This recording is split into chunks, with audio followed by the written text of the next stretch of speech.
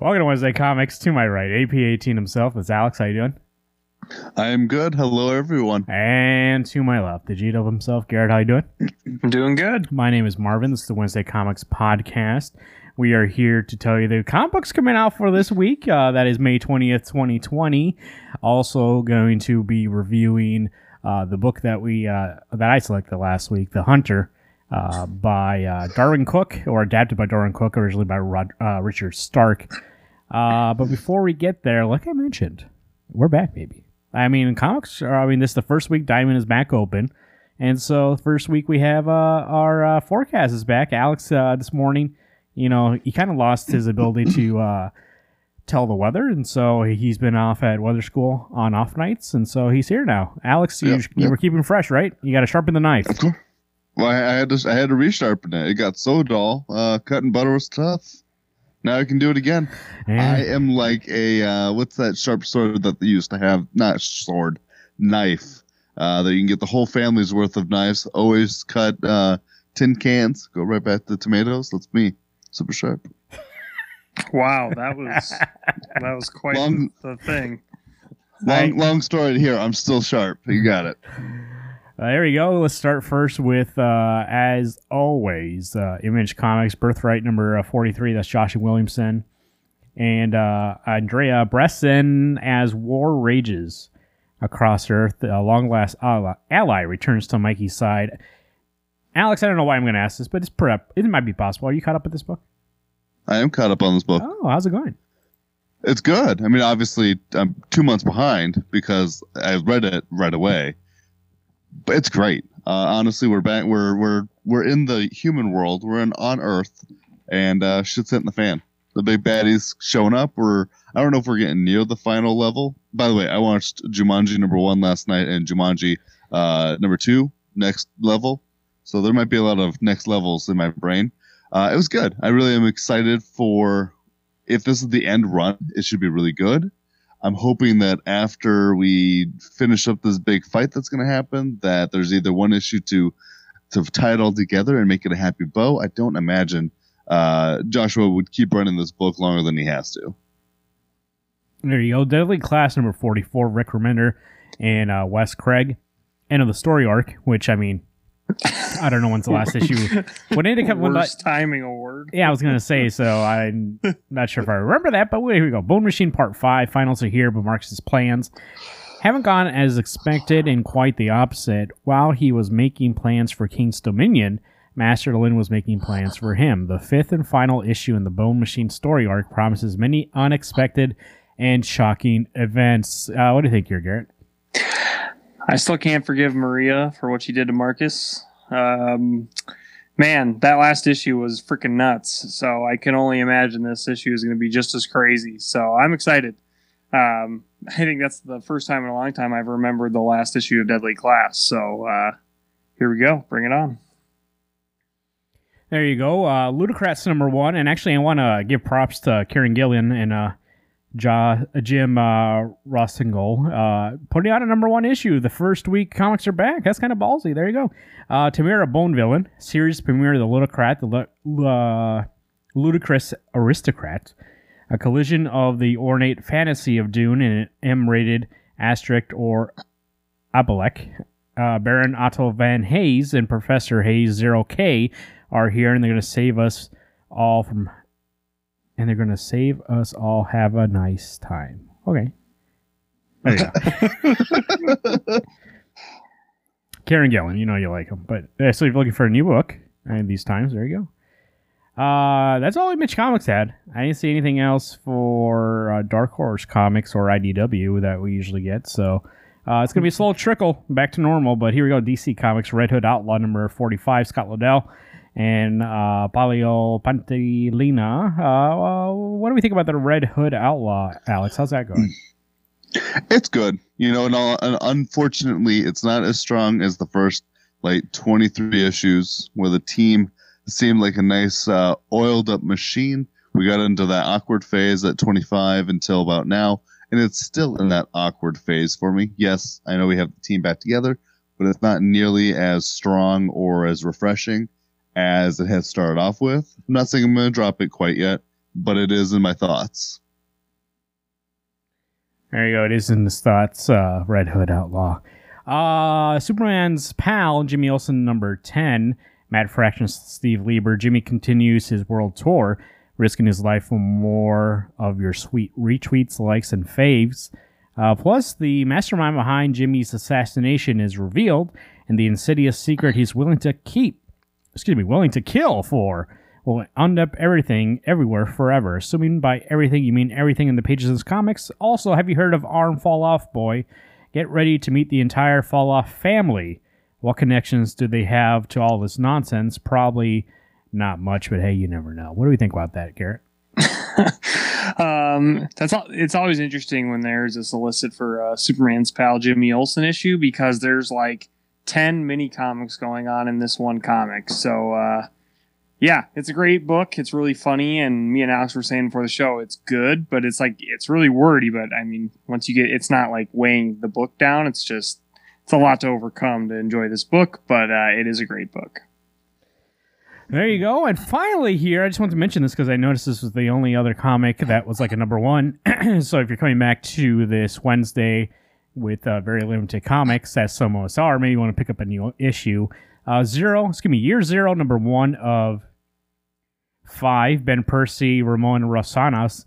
Ben Percy and Ramon Rosanas team up to present an epic tale that offers a global look at the zombie apocalypse, a Japanese hitman, a Mexican street urchin, an Afghan military aide, a polar research scientist, a Midwestern American survivalist, 5 survivors of a horrific global epidemic who must draw upon their unique skills and deepest instincts to navigate a world of shambling dead. Year Zero wrestles with the weighty moral and theological questions posed by the pandemic and investigates its cause and a possible cure. So here you go, a new book. Looks like from Upshot Comics. Let me look at this preview right here. Let's see what we got here. How's it look? How's it look here? You know what? Not bad. All right. Alex, what looks to be your pick? What looks to be your pick this week? Maybe the one book you're getting? I'd almost say I speak for all three of us, but maybe not. I would say Deadly Class number 44. I mean, it's been a long time since I've turned those pages that I'm excited to get back into it. Unfortunately, we're going to finish up this arc, but I actually remember what happened in 43, and if it lives up to the trailer that you read for us, I don't remember what the right word was going to be, it's going to blow my socks off, so it should be pretty good. Garrett, what do you think? Is it going to be this or Jimmy Olsen? It's got to be Deadly Class. I mean, last issue was just too insane, and I can't wait to see what's going to happen in this issue. It's going to be explosive. There you go. Probably Deadly Class for me also, just because. Sorry. I understand. There's a nuisance in your house right now. I mean, yeah, you can't figure out how to keep the mute on and turn something else on. Subtitles on. God. Hashtag guess also one in the house today in the background there, but he didn't. He's not caught up with comics, so he can't join us. What was I saying? Oh, you Deadly Class. I mean. It's going to be like weird for a little bit until everything gets back into the full swing of things, but I am kind of excited to read something brand new. Which, I mean, to be fair, the stuff we were going back and reading, at least 2 of us out of everyone hadn't read before, maybe 3 of us, like this book here. So it was a nice little getaway, but as I always say, new comics, new pages. Keep turning them, right, Alex? You know it. How's that weather looking, though? So this weekend was wet and dreary, like everyone has probably already figured out. But coming this week, it's going to be beautiful. It's going to be sunny. It's going to be hot. Up in the 80s there this week. Get your tank tops out. Get your pools going. Do what you got to do to stay cool. Still social distance. Make sure you're staying away from people unless you got to go out to work. Then I understand it. Or you need to get groceries. I get it. Enjoy that sunlight. Go for a long walk. Bring water for your dog if you're taking the dog for a walk, like I will be. Take water for yourself. Stay hydrated. Don't get heat stroke. Be smart. It's gonna be hot. You sure? I mean, it's gonna be 85. It's gonna be like 85 this week. It's gonna be beautiful. Well, I mean, it could be 85 and be raining and not be super hot. Yeah, I see a lot of rain on the forecast. I didn't see any rain when I looked outside today. So wow, you must be like a local news station. No, it's gonna be 80 degrees. Don't worry. You didn't see the rain that fell yesterday? Nope. Not even Close that. my eyes all day. Well, there you go. That's the forecast. The newest one that you'll receive. Maybe not the most accurate, but the newest one you will receive. Brought to you by Rainbow Comics and Cards. I believe they are at full, what do you call it? Operational status. Most places are opening up and reducing the quarantine rules. But if you still don't feel 100% comfortable, I believe they are still offering the curbside service, and then you can always get your books delivered to you. So RainbowComicsandCards.com. Go there for more information. Sioux Falls, South Dakota, or Lincoln, Nebraska, or anywhere in the world, actually, if you want to get it mailed to you. RainbowComicsandCards.com. A couple things here before we officially get into this review. Just a couple of pieces of news I thought maybe this group here would like to comment on. First things first, I saw that the CW picked up Swamp Thing and actually read more into it. And they're not making a new series, Alex. I know you had that question for me when I sent you the news. They're just re-showing that season 1 that was on DC Universe. So they're just putting it on TV. But they did retain the rights to them, so they can put them in. They can. I mean, it is going to depend on how that does. So I mean, if it does great on CW, then they'll. But the thing is like, and you could tell right away with that poster they put out, that is Abigail and Swamp Thing, that they're really going to go for that kind of romantic angle. Which I mean, it's a CW, and they always have to have like some way to rope in a romantic thing. Which is, I mean, it's natural to part of that story, but that's still going to be the main focus probably for that book. Oh, not book, but show. Another thing, I did see that some comics are, since they were in this weird, kind of limbo. How you doing? Limbo. Between comics not coming out and them coming out, DC and Marvel had announced that they are going to finish the final issues of these series that were going to end. In print, I mean, in digital only, and no more print. So that Hawkeye Freefall that Alex you were getting, that the last couple issues will only come out digital only. They won't come out in print. And there's only one more issue left, which is the sad thing. Okay, there's one issue left. And then for DC, I saw that it was Supergirl. There was another one on there too, but I forgot what it was. It was ending also, and so it's gonna be digital only the last issue. And I will say, you know, I'm a big proponent, or I'm a big celebrator of the digital comics, but it seems kind of shitty that you could pick up the whole series in print, and I know people like Alex, and now that you can't ever get that last issue, so it's always going to be incomplete. How does that mess with your mind, Alex? In all honesty, I think for the fact that we've already missed out on like 4 months worth of books from when that last issue came out, I really don't care. I caught up with it. Yeah, right. It was good. Like it was pretty. But in all honesty, I don't think I'd ever revisit it or read it again. So that's true. I guess it's a mini series, and it wasn't really like it's not like Saga. Like if Saga was coming out right now, and they said, "Hey, during quarantine, these are going to be digital only," and then when we start back up, we're going to go back to print, but we're not going to print those digital ones only. Then you would be freaking out because you have a gap in your collection. Holy shit! I would flip shit. I would Hulk out. I'd be so fucking pissed. But I mean, this is like, okay, whatever. Like, it wasn't like something you were super invested in. I mean, it will actually come out and print in the trade. So they are still going to print trades of this, and then the last issue will appear. So if you have no... Well, I should rip it out when I go to a bookstore. And make it rip it out. Take it home.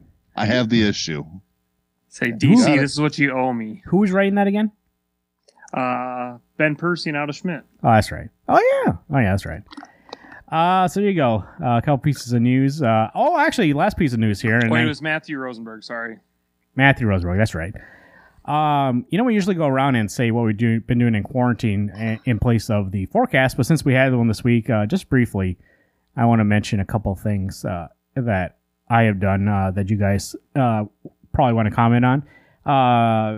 Very first, I started watching Dark Phoenix, the new one, X-Men. Oh shit. Yeah. Oof, I don't fucking think I've seen a worse movie in recent memory, boys. Oh my god, it's so bad. I give it a fair shake, and let me know if this is fair shake. 40 minutes in. Like, I watched 40 minutes of it, and I was like, I can't watch this anymore. And I shut it off. That's pretty solid. I mean, that's enough to be like, okay, I gave it a more than almost 3/4 of an hour, and there's no redeeming qualities. I turn it off. That's shit. That's garbage. I had to stick it out for at least the part where Mystique bites it. Well, that's where actually I shut it off right after that. So maybe it's about 40 minutes. And then Spoilers. like I did pick it up every now and again, and then I watched the last half hour. Like the final battle, garbage. And then basically they just like do a real big cop out at the end. And then it ends with like Charles and what's his face? Eric just playing chess. Just like, wow. What a nice fart in the wind. Like the beginning of it, every single actor. This is what I was saying because actually, last week, if you hear back from last week, I started watching Venom. I did finish Venom. Actually, I enjoyed. It was enjoyable. It wasn't like I knew it wasn't the best movie. It didn't feel like some of the writing was a little off and some of it was kind of dumb. But Tom Hardy is really good in it, which really that surprised me. He's a good actor, but he's good enough that you can watch the whole movie and be like, oh, okay. Like I like the way that he portrays Eddie Brock and also Venom because he plays Venom too. But I get 30 minutes into this movie and I was like, literally not one person, not even Jennifer Lawrence, act like they give a shit. Like literally the worst acting I've seen in my life. It feels like Simon Kinberg was like, hey, let's just do a take and get out of here. Like they did one and done. Like, it feels like they're just reading. Like none of them are actually acting. And it makes it very hard to invest in that kind of story when they want to make you believe that she's possessed by the Phoenix Force when they don't even believe that they're making a movie. So, like, I mean, it seems like Jennifer Lawrence is like, come on, when do I die? Let's go. So yeah, it's like fulfill this contract. Let's go. Let's get out of here. So I don't know. The second thing here, and Alex, I know you'll enjoy this piece. Play some more Spider-Man. Nice. And I bet you're curious about how I'm doing with the fight system. I'm not curious. I know how you're doing, but played a little bit more. It got in battle with some thugs, not even a boss. Right? It was on a rooftop. Some guys were coming after me. I had it on amazing, which is like the normal setting. And I kept dying. I couldn't fucking beat anybody, dude. I just couldn't. So I moved it down to friendly, I think it's called, which is like, it literally says, it says for somebody who wants to enjoy the story but is not good at combat. And I said, that's for me. I just want to finish this game. Like, I don't really care to be good at this combat. Clicked it, died 2 more times. Oh my god. You know Circle is Spider Sense, right?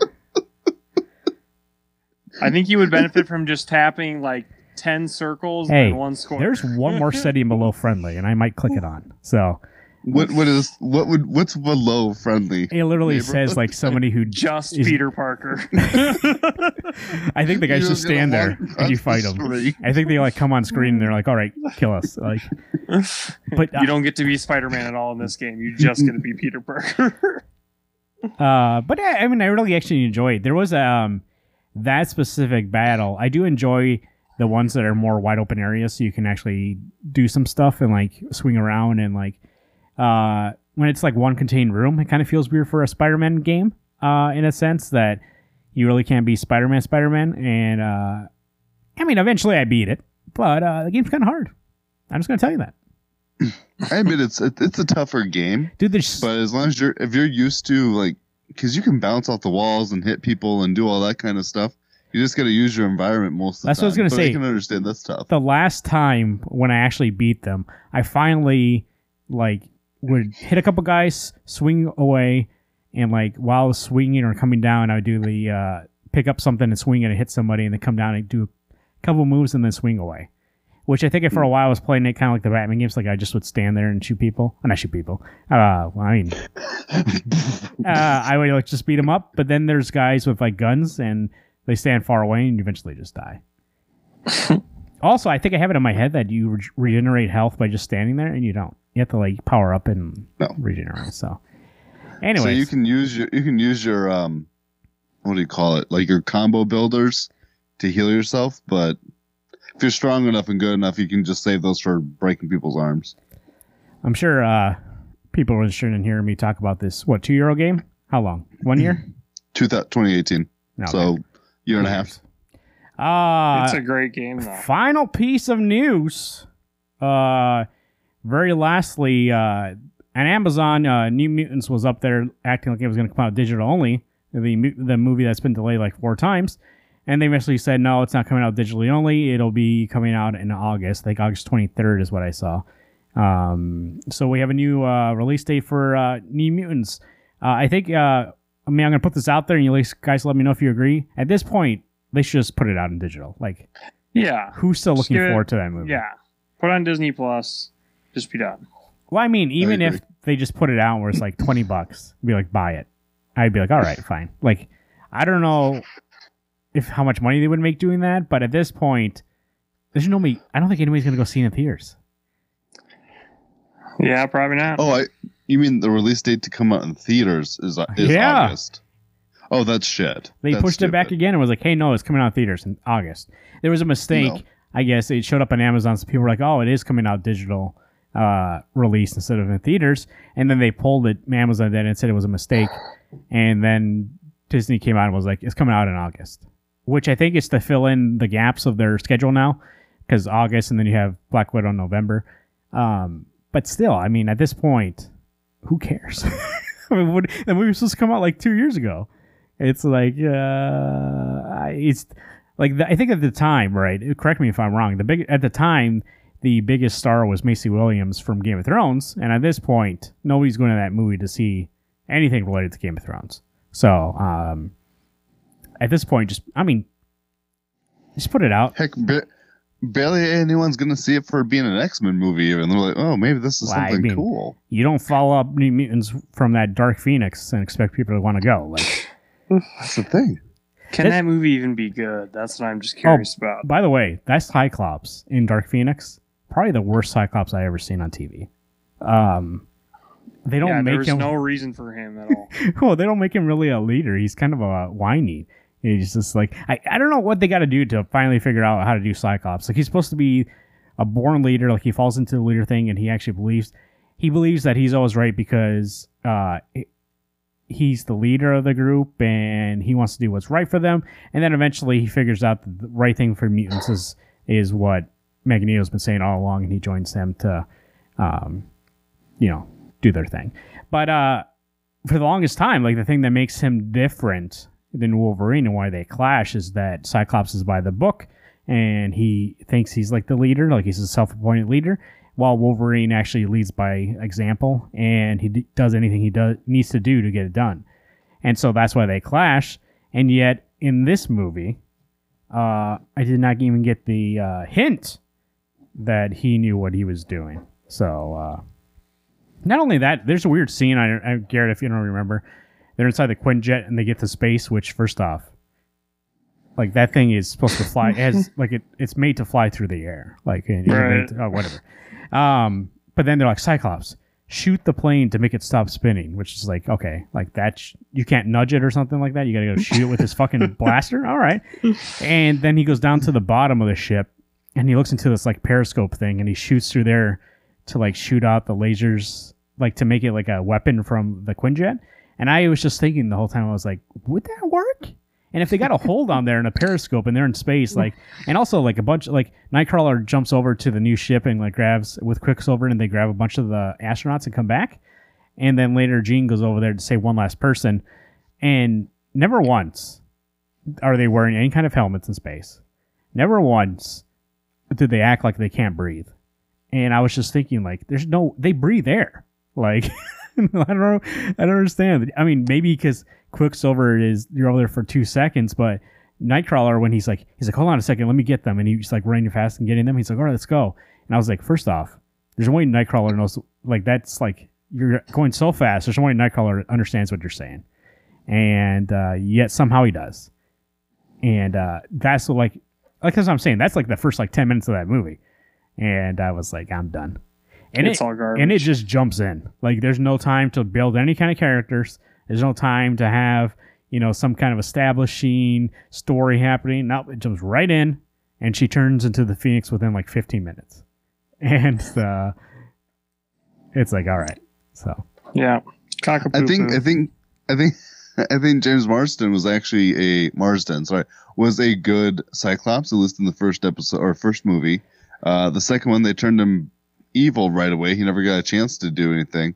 And then 3, they killed him off.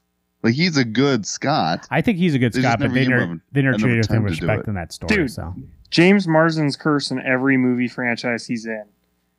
Superman Returns. Girlfriend leaves him. X-Men. Fucks Wolverine. I mean, come on. I forget that in Superman Returns, as Superman comes back and he's dating Lois Lane, and she's just like, all right, I guess. Yeah, I mean, he's Superman. What am I going to do? Yeah, I mean, come on, dude. You're only human. Let's He's a think good about singer, this. though. In that Enchanted movie, Oh, he yeah. belts it out, that James Marsden. But even he doesn't get with, what's her face from Well, Enchanted? I think that's at the spoilers. end. Well, Anyways, here we go with our review this week of The Hunter by Darwin Cook, the aforementioned Darwin Cook that we were talking about. Written and drawn by Darwin Cook, originally based off the novel by Richard Stark. And actually, I did look it up because I was curious on when this book would have came out. It looks like, let's see here, character, where's the book? Novels, here we go. The Hunter is this one here. It's been adapted twice into a movie. The Hunter came out in 1962, but it is based in 1949. So it is an adaptation of the novel. There is multiple. Darwin Cook was working on this as a series until he unfortunately passed away a few years ago. So I think there's 3 of them out, and this is the first one in that series from IDW Publishing. It tells a story about Parker. Parker is a criminal, and him and a criminal gang do a robbery, and then he gets double-crossed and left for dead, and he's back for payback to get back everybody that did him wrong and to get back his money. So it's kind of it's a noirish kind of detective in a way book. There's no real colors in it. It's more about inking and drawing. I just want to know off the bat here, what do you think about this book, Alex? Actually, I really did enjoy it, and a part of me couldn't get over the fact that Darwin Cook's art is so fantastic. I can only think about was it JLA's New Frontier? That the whole time I'm reading this, going, it looks so good. There's some old timey language that not necessarily threw me off, but it did take me out of the book from time to time. That I had to reread things 2 or 3 times, going, that doesn't make sense in the context, maybe it does, but in all general, like for my brain to understand it, it wasn't even a sentence structure that bothered me. But otherwise, I really did like it, and I tried to binge read it. It was a lot of words. There are times where there's so many panels and they all look so good, there was no words, and other times where you got hit with a whole page of just words. And I was like, oh, okay. I get you got to set the story wasn't really that complex that I really didn't need it all spelled out for me. The way that they're telling the But I story, really did enjoy it. I'd probably give it a 7. the way that they tell the story is not like a straight narrative. It starts with him getting revenge on one person, and then flashes back to the night of the robbery, and you kind of see that happen. And then you kind of see him getting revenge again, and then it flashes back about like what really happened that night, and then flashes again back to him getting revenge. And I didn't know actually that this book actually is not really not the super end of this story. It kind of ends like if you just read this one to be like, oh, yeah, that's cool, but the actual him with the outfit, like him versus the outfit or the organization, that story continues in the next book there. But Garrett, what do you think? So I liked it, but I thought, and I think this is unfortunate, is like this is obviously an adaptation, and this book must have inspired a lot of stories, because I felt like I've like seen this story before, like how this has all been laid out. Like a lot of it resonates with me for like Sin City with Frank Miller, with like The Hard Goodbye and things like that. So for me, it was good, and I love the art. And I agree with Alex, though. There were some pages where there's just like a wall of text. And then I liked when Darwin Cook's art was kind of telling the story. And I get you needed both, but yeah, there was a lot of spoon feeding going on. And there was other times where I'm just like, is that Parker or is that somebody else?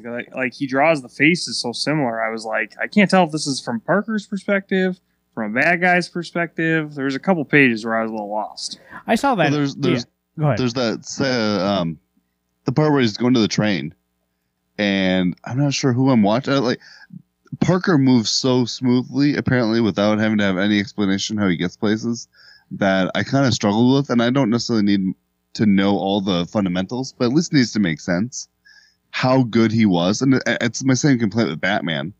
This dude's a god in the book, and it bothered me. I guess that's the way he's written in the novels, because actually, I have this pulled up here.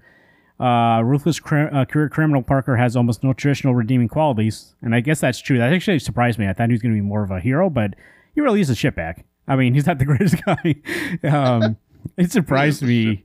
Well, I mean, like, this book is set in 1949. It was written in 1962, so the portrayal of women characters in this book isn't the greatest. There's a lot of guys just slapping around ladies.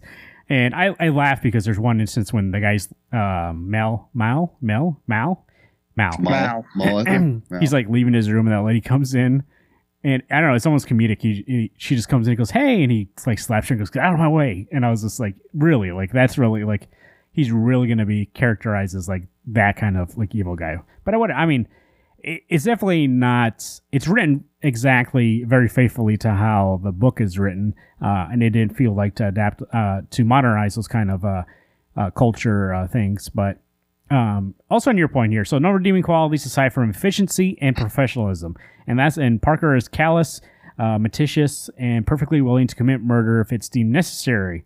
However, he has one principle: he will not double cross another professional criminal unless that person double crosses him. So should that happen, Parker will undertake to exact a thorough and brutal revenge. So I mean, he's definitely a bad guy, and I do agree. Like, he's more like the boogeyman. He just appears and he's ready to go. And the subway scene actually is a good example of that, Alex, that you brought that up. I do think also, yeah, some of the things, like the way that Darwin Cook, even though the art is fantastic, character-wise, I did get confused a couple of times about what was going on. And I was curious how much of that is due to reading it digitally, like in print, what I've gotten... Because it feels like you're supposed to read that in a bigger format, but I'm not sure. But those books actually, if you ever seen those books, they're not actually a full-page comic-like size. They're really smaller. So I'm not sure if it's just the art or if it's the way that it was presented to us. But actually did enjoy it. I think actually the second half is better than the first half. I think initially when you're first getting into the story, even though it does become pretty clear-cut what's going on there, the first part I feel like especially so. I'll give it a strong 8. He's what I'm gonna do. What did you say, Alex? I'm gonna give it a 7. And what were you saying, Garrett? Yeah, I would say 7. So he's gonna be spoilers here because I can't talk about this book without spoiling it. So, at the beginning, he meets up with his wife, who I guess they're no longer together at that point, and he really just is like doesn't like her, and she doesn't know like why, and he like is very angry towards her, and then she eventually commits suicide, and then he cuts up her face and like leaves her somewhere. And for me, right away, I was just like, "What the fuck is going on?" And then eventually, that's where I was too. Like, that was just like, what the hell? It's a weird introduction to that character in a way that makes you be like, I don't like this guy. Is this the bad guy? And it takes you a while to like figure out where his head is, intentionally or unintentionally. But I actually did kind of enjoy that beginning where you're like, oh, this is the main guy. I'm supposed to be like the protagonist, and he's not a good guy. But I also was very confused until they finally explained like that he tried to kill her or she tried to kill him, and then later we find out that she was threatened that she would get killed unless she tried to kill him. But Parker never knew that, and so she ended up killing herself because her husband didn't want her anymore, and like she felt guilty about it. So towards the end, like I think that's when it pays off, is when you start learning more about it, and it's just a weird way to tell the story. In a way that makes you, like I said, hate Parker for like the first fourth of it, and then eventually you're like, oh, okay, I get it. Not that Did you guys understand why she was getting like $1,000 a week? I couldn't understand that part. So Mal wanted her, and then when at the house, Mal's watching them have sex, and he's like, "Oh, is she putting on a show for me to show me how good she is?" And blah blah blah blah. Well, then when he finally gets to be with her, she wants nothing to do with them. But instead of admitting defeat, he's moved her to a different house and pays the rent for her. So the only reason she's getting money is that it's out of almost like too much pride for Mal. Yeah, he's that still he can't like believe some woman would let him go, and that he's not good enough for her. He's still like paying her as if like they're together, but he never went over to go see her or anything like that. So, this novel's been adapted twice to film. Point Blank in 1967 with Lee Marvin, and then 1999 with Payback from Mel Gibson.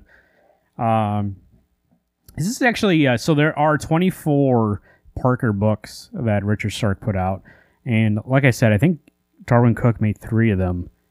I thought there was a Parker movie with Jason Statham. Yes, Parker, an adaptation of the novel Flashfire, was released in January 2013 with Jason Statham as the title character, alongside Jennifer Lopez, Nick Nolte, and Michael Chiklis.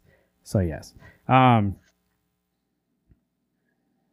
You know what I actually most enjoyed about this book is that, like Alex said, I think the art's fantastic, especially those pages when it's him just doing things and there's not a lot of dialogue. I actually didn't have an issue with when it was a full page because it's more like a column of text and then you have a big splash page. But every once in a while, like the end of book 2, I believe, or book 3, I think it was 2, when he finds Mal and Mal like tries to run for it and it's that 2-page spread, I thought that was beautiful. It's like Parker in the dark, Mal trying to run away while the girl that he got ordered, I guess, was in the bed.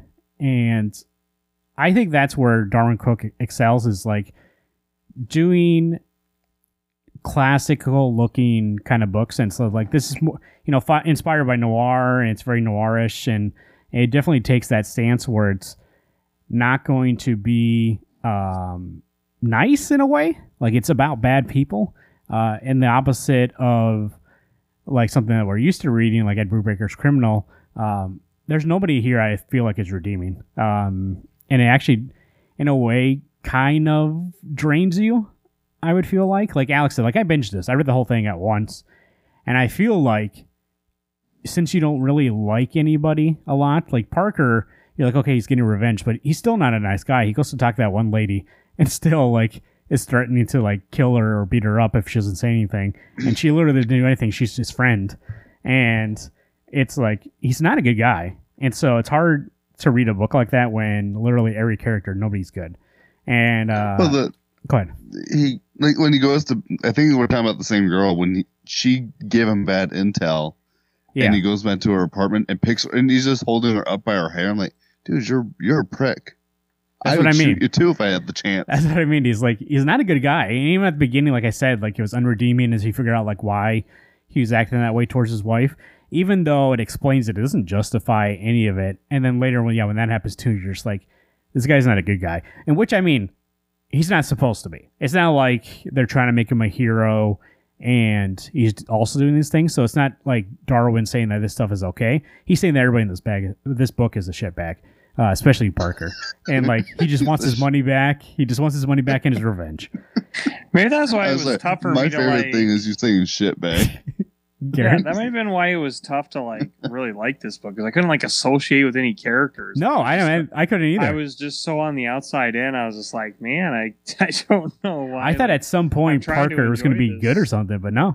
Like Alex said, like that part where he's holding up that lady by her hair just because she gave him bad intel, and he's ready to like beat the shit out of her and maybe kill her.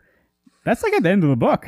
So like that's like 40 pages from the end, right before she gives him the intel where he is, and he goes out there and talks to Mal. So like, I mean, it's not a good person. None of them are good people. But I don't feel like Darwyn at all holds back and tries to make Parker a good guy at all. And I think in that sense, Darwyn's not saying this is okay, and he's not saying that these are good people. And I mean, that part of it does ring true, is that they're all like as I said before, shitbags.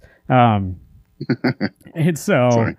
But yes, it makes it very difficult to read a book about, these criminals who are horrible people, and never once where you're like, man, I guess he's okay. Like, never once does he do something where like, well, he's horrible, but at least he's nice to like women and children. No, I mean, This guy's gonna kill anything, dude. He went into that beauty salon and fucking killed that lady. He knocked her out, punched her in the chin just so he could sit up there and do a stakeout.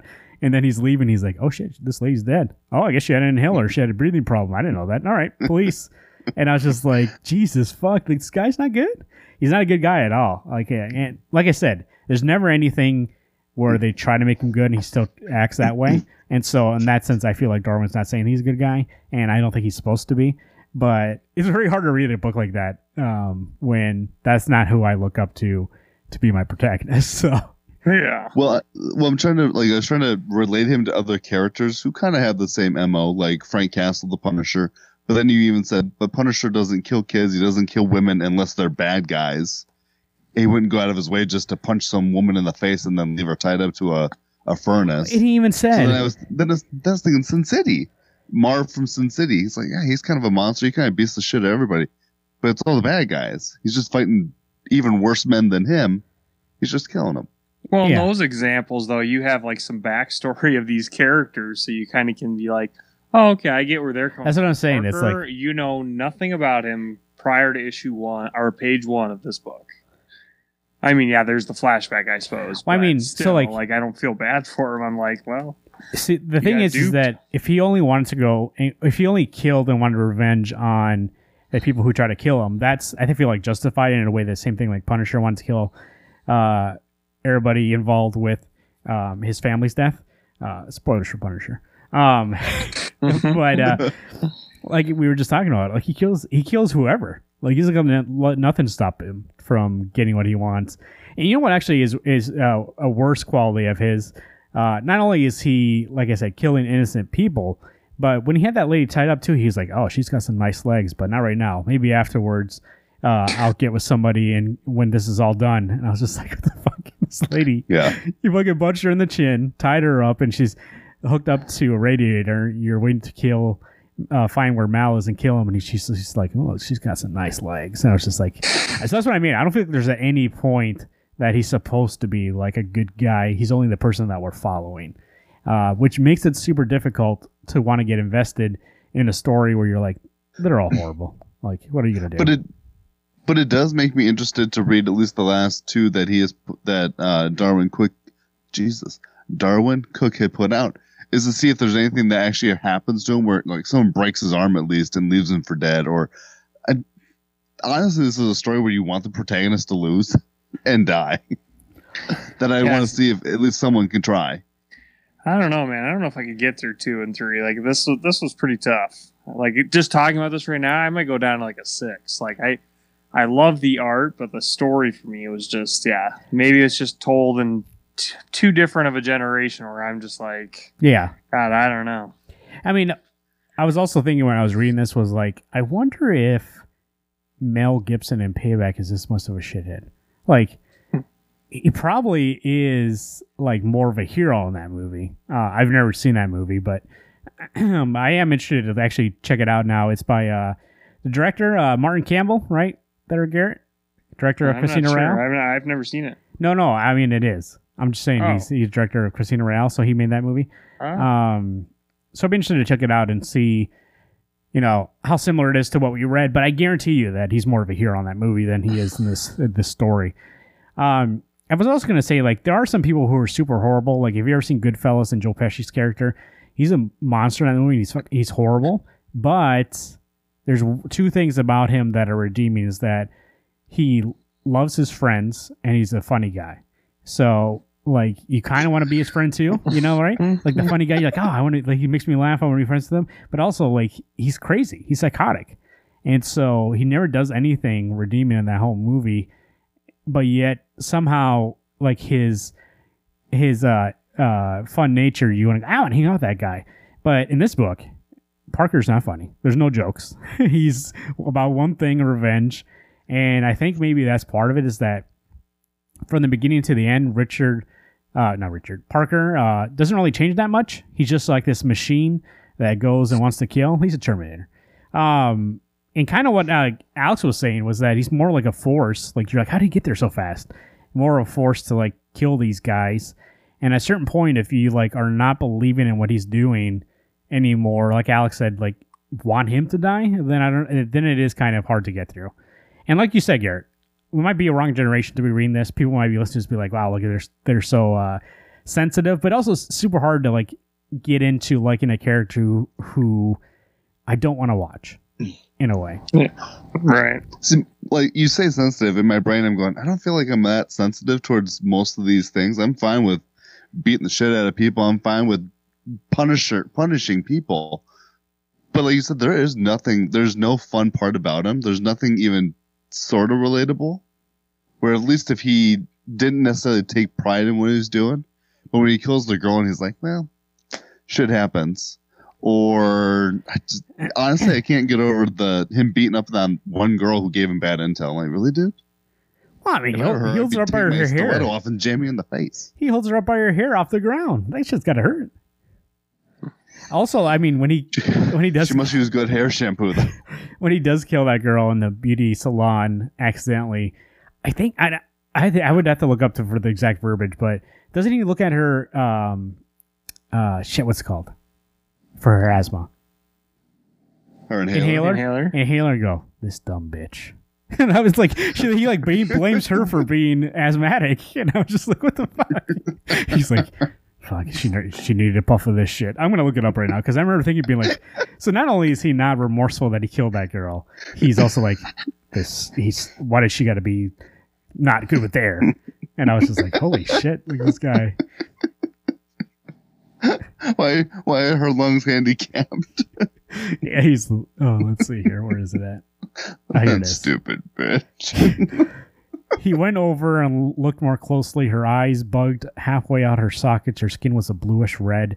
He seen an inhaler in her purse. It was stupid. There wasn't any reason for a mouth gag to make her dead. So like he's like, oh my god, that's what I saw. I was like, maybe he's not even remorseful. He's just like, stupid inhaler, and I was just like. And you're right. He's just like, cops. I mean, she's dead. Well, how did she die? I don't give a shit. He's like, I don't know. Just get over here. He's like, I don't care how she died. And it's just like, oh, okay. But anyways, I mean, the art's fantastic. I think Darwin Cook's adaptation of it. The original novel, like I just was reading in that on this page, it says it's pretty faithfully adapted. So I think the issues that we have are more with the novel than Darwin Cook's adaptation of it. Except for a couple scenes where it's hard to tell what's kind of going on. And I feel like if this was bigger, like bigger art, and maybe it would look or be easier to see what's going on. But also I feel like a lot of stuff might be darker than intended. Maybe that's digital, maybe it's not. But there's some scenes where it's like, I'm pretty sure this is just like a blacked out scene. Like, what's going on here? I don't want to give the thought that I don't like Darwin Cook work, because I liked New Frontier. I liked Twilight Children. It was really good. The art was great. The colors are good. And maybe it is just the darkness of this book and the fact that I don't like this character. I'm taking that out on Darwin Cook himself. Yeah, I don't know. Like I said, I'm with you exactly, Alex. I just wasn't bothered by the long text in there, so that's why I think I like it more than you. But I think we're all on the same level of what we think about this book. The art's fantastic. Nothing against Darwin Cook in the way that he put together the story. Maybe just the story and the characters within it, because they're so faithfully adapted. Maybe this kind of story doesn't need to be faithfully adapted. Like, maybe there's some things of it to be like, hey, you can change that now. Like, if you add one thing to this story, you could have like a John Wick, like killed the guy's dog, and then okay, we get it. Now he's really pissed off. But just like, God, and like the amount of money. I mean, if you're a heister, like 45,000. That's when also, like I said, in 19. God damn it, 45. I know, but he's like $45,000. It's like the Dr. Evil bit in Austin Powers, or it's like that's not even that much anymore. I did like his takedown for actually getting to the syndicate, though, was when he goes to Carter's office and is talking to him and blah blah blah blah, and doesn't get the information he wants, shoots him in the head. Goes to Fairfax, finally gets the deal brokered, and he lets Fairfax live, doesn't he? I think so. I think he does. Then he goes to the train station, beats the shit out of everybody. Finally gets the money after being betrayed by them. But the only good thing about him is the dude's efficient. That's what I was gonna Trust say. him. He knows how to kill, but also it's like he's more of a machine and kills. Actually, Garrett, 45,000 in 1949 today is 484,000. So it's almost $500,000, Wow. which might make it more that you want your money. So, Right. yeah, I mean, here's the thing. I know people are gonna listen to this and be like I said, be like maybe they should have read it for what it is, and I did. But there are some things like I can't get past. So I don't know. It's just not for me. This is something definitely that I read being like, I'm sure somebody's able to disassociate and be like, this is from a different time. I'm going to read it in that time sense. But when you see things that happen that are just so jarring for somebody who you can supposed to be the protagonist of the book, like Alex said, when he gets the bad intel and goes back to get the right intel and that whole scene, I don't know. It's hard for me to read a book like that and be like, you know what, this Parker guy's good. Like, he knows what he's doing. It's like, okay. And I guarantee even that Lee Marvin adaptation of it in the movies probably isn't as so harsh with, I mean, who knows, I guess. But so harsh with the way that Parker is. I mean, he's probably more of a hero in that. Like, nobody's going to make a movie and not make him a hero. Which also, like, I'm glad that there's some sort of book out there that maybe not everybody's a hero, but also you got to give something for the people to root for. And there's nothing in here I'm rooting for. Agreed. So that's The Hunter by Darwin Cook. I think actually, you know what's strange about this? I did not dislike this book at all, but I feel like this is the harshest review out of all the three we've done. But I think it's more for, like I said, I think it's more for the actual subject material rather than Darwin Cook's version of it. So, and I would stand by that. I bet you anything if I go read that book, I'd be like, I hate this book. But then if I read Darwin's Cook adaptation of it afterwards, I'd be like, yeah, you know what, this is good. Just like if I watch those movies now, I'd be like, okay, this is a little bit better. I can stomach this a little bit more. So, there you go. The Hunter by Darwin Cook there. Wednesday Comics 605 at gmail.com. Go ahead and send us a mail there, or 605-215-1849. The phone number, or anchor.fm. You can click on leave a message and leave us a message there. Make sure also to subscribe to the show if you haven't already. We're on Spotify, Stitcher Radio, Apple Podcasts, Google Podcasts, all the podcasts. Go to anchor.fm if you're not sure where to subscribe, and there's some links there to get you to our pages. Make sure to go to Wednesday Comics. Go to anchor.fm and click on the link, the website link. It'll take you to our merch page. We have a new design out there, so if you're looking to get some new merchandise, actually think that design there, you don't have to have our faces on your shirt anymore. But I think that design is simple and cool enough that you're like, hey, it doesn't have to be that you wear it. And I mean, I'm trying to say that it just looks like a cool shirt. So I just got my mug. Oh, It's yeah. great. You got a mug. I got a light blue shirt with the text being kind of pinkish. Looks fantastic. But you got your shirt already? No, I haven't got my shirt already. I'm just saying from the picture Oh, that I I was did. gonna say, like, I got my mugs, and then They did they're, send me like, an email. I'm not sure. pending shipping Did you get the email? for the shirt. They sent me an email saying that because of everything going on, that it's going to be delayed. That's what I thought. I might get it by July 4th, so who knows? There you Rootsoftheswampthing.com, your definitive source for all things Swamp Thing. Like I mentioned last week, this guy's going to blow up, baby. Alec, and you want to know what's going on. So go to rootsoftheswampthing.com for more information. You can find him on DC World Swampy on Twitter or facebook.com/rootsoftheswampthing. Also, make sure to visit RamoComicsandCards.com. If you're in Sioux Falls, South Dakota, or Lincoln, Nebraska, stop by for the first new comic book day in, month? 2 months? What's it been? 2 months? What? Yeah, 2? 9 weeks. Or Well, go to... technically, books have been coming out the last 2 weeks. So, Well, yeah, I get DC, but or go to RamoComicsandCards.com if you would like to see how you can get those books without having to travel. We have a book club. Wednesday Comics League of Extraordinary Gentle People proudly presents. Fatale, Volume 1, written by Ed Brubaker, art by Sean... Nope, hang on. Yes, Sean Phillips. Sorry, I was going to say Sean Williams. There you go. Fatale Volume 1. We'll be reading that for the July 4th weekend book club. similar to the Hunter noir tale, but maybe a little bit of Lovecraftian monsters involved, but also probably less inhalers in that book. So we don't have to worry about those kind of scenes. Inhaler, stupid. Is that everything? Yeah, I think that's everything.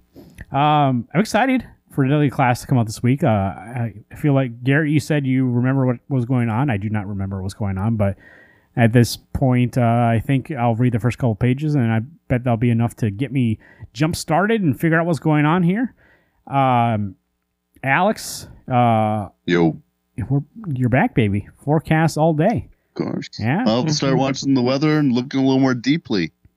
You boys think it's going to rain. I think it's going to be hot. You think it's going to be hot? 85, no wind. Rainforest. What's worse? 85, no wind, dry, or 72, no wind, humid. I think I would take the dry over humidity. Let me hit you with this one. 85, windy, humid. Is it humid and windy? Can that even happen? Yeah. Oh, okay. It could. How windy are you could. talking? Oh, like 100 miles per hour. Well, no, that would not be a fun day. It's probably not going to happen with humidity. Jeez. I just imagine how hot that air would be blown in your face.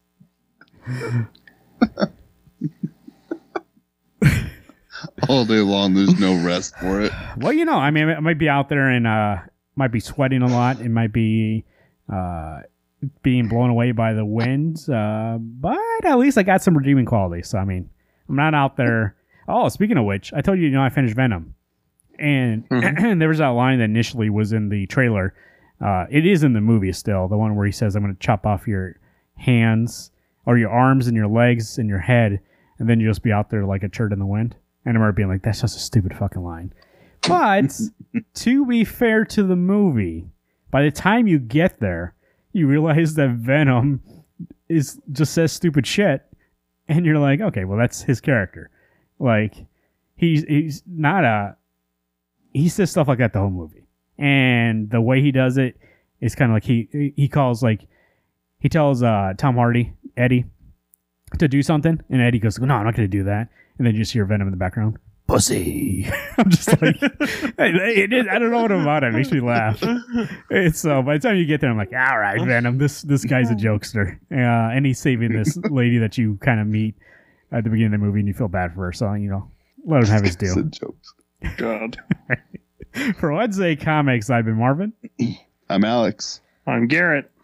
Hey, everyone. Keep turning those pages and stay safe.